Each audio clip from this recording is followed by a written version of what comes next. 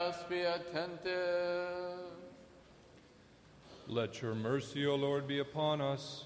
Rejoice in the Lord, O you righteous. Wisdom. The reading is from St. Paul's first letter to the Corinthians. Let us be attentive. God has exhibited us apostles as last of all, like men sentenced to death, because we have become a spectacle to the world, to angels, and to men. We are fools for Christ's sake, but you are wise in Christ. We are weak, but you are strong. You are held in honor, but we in disrepute. To the present hour we hunger and thirst.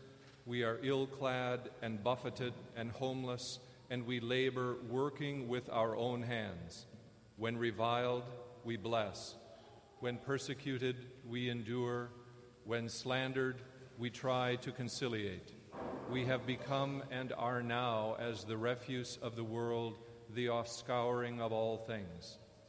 I do not write this to make you ashamed, but to admonish you as my beloved children. For though you have countless guides in Christ, you do not have many fathers. For I became your father in Christ Jesus through the gospel. I urge you then, be imitators of me. Peace be to you, the reader.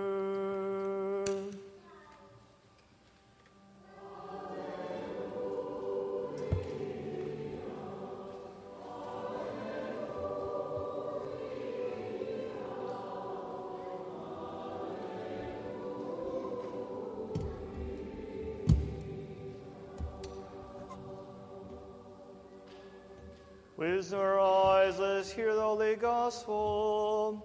Peace be with you all.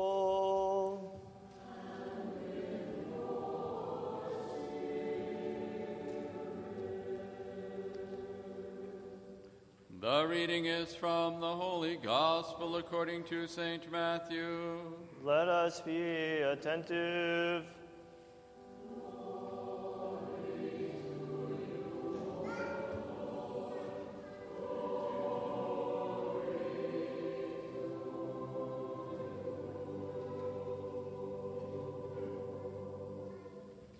At that time, a man came up to him and kneeling before him said, Lord, have mercy on my son, for he is an epileptic, and he suffers terribly. For often he falls into the fire, and often into the water. And I brought him to your disciples, and they could not heal him.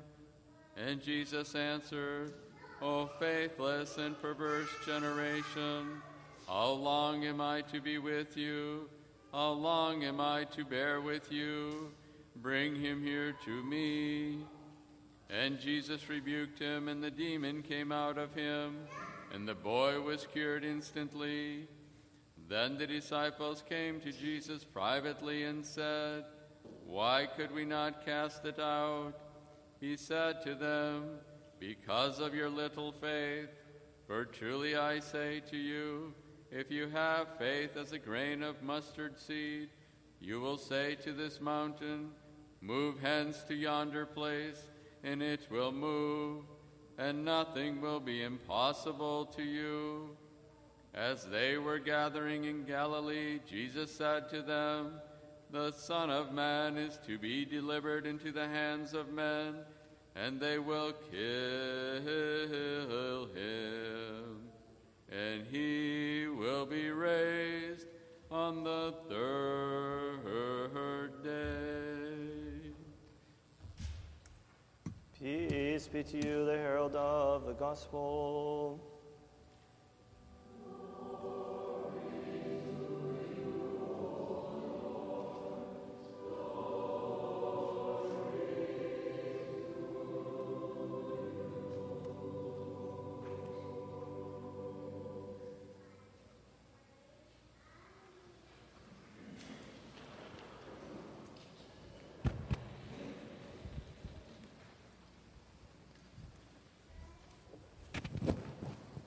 Good morning.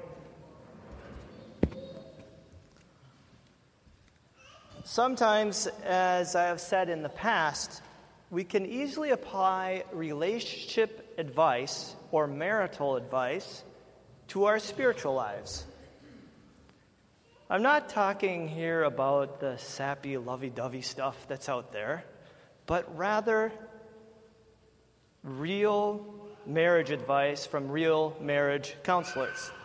For example, a marriage therapist once noted one key to commitment.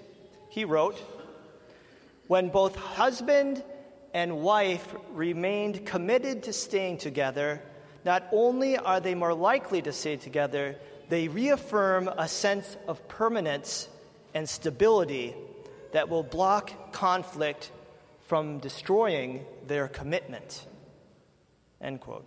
In other words, by having an attitude of solid long-term commitment to each other, the couple will not let the challenges and ups and downs in life destroy their marriage. So it is with our commitment to God. If we have a long-term view of our relationship with God, an attitude of solid commitment, we will be more likely to do what it takes to keep a long-term commitment with God despite life's ups and downs. Each one of us has a relationship with God. And in this relationship, who is committed to the long term? The first person to affirm our long-term relationship with God is, of course, God Himself.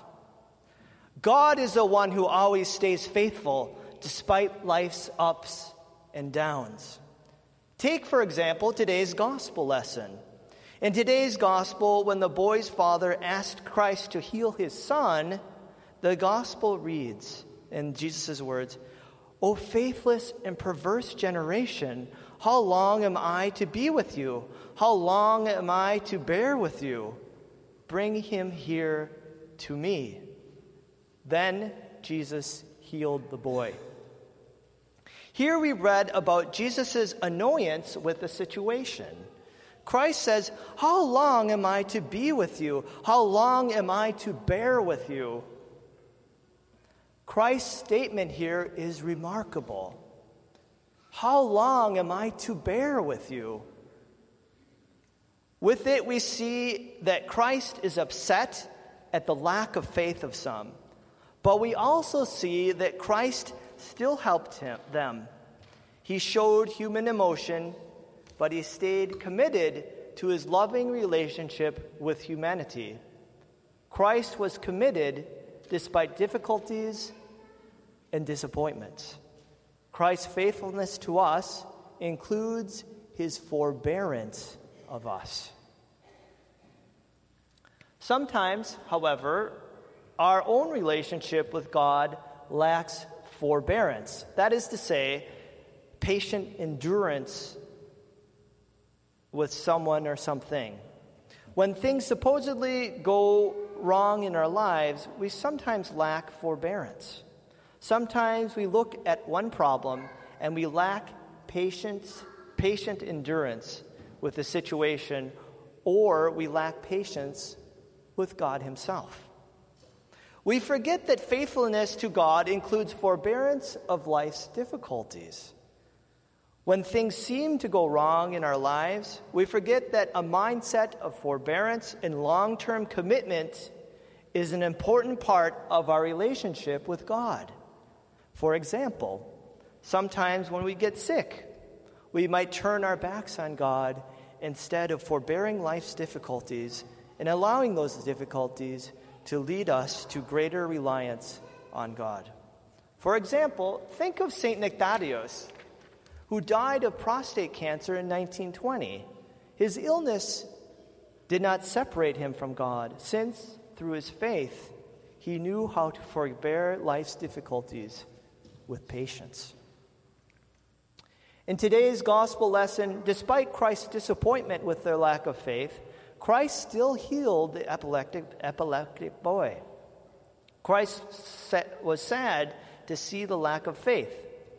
O faithless and perverse generation, How long am I to be with you? How long am I to bear with you?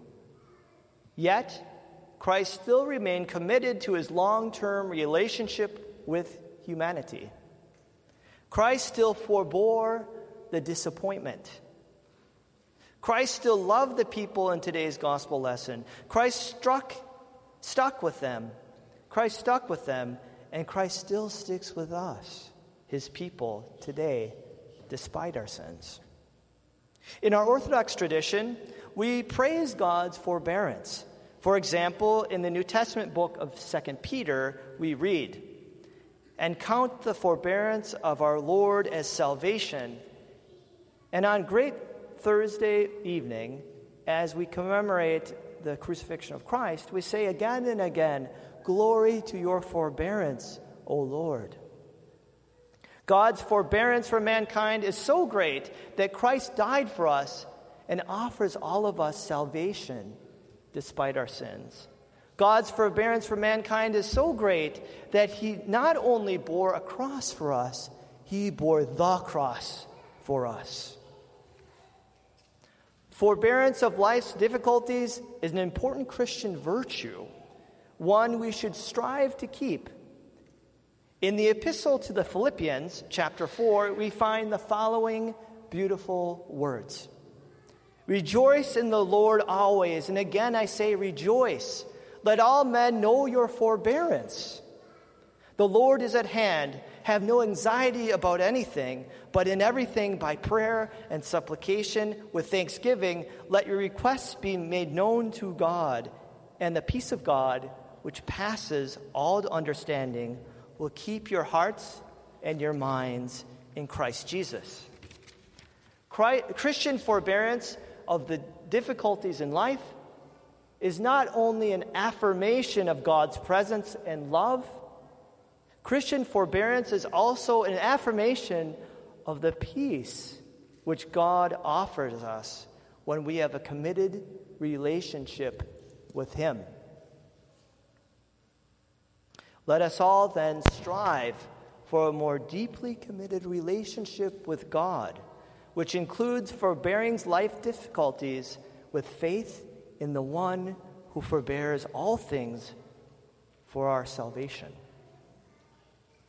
And how long will our Lord forbear with us? How long will he remain faithful to us? How long does our Lord see our relationship lasting? How long? For a few weeks? For a few years? No. Our Lord is committed to us forever. Forever. He sees us as his children, and he loves us forever. His forbearance, his patient endurance, his faithfulness is the ultimate commitment. Let us commit ourselves and one another and our whole lives to Christ our God. Amen.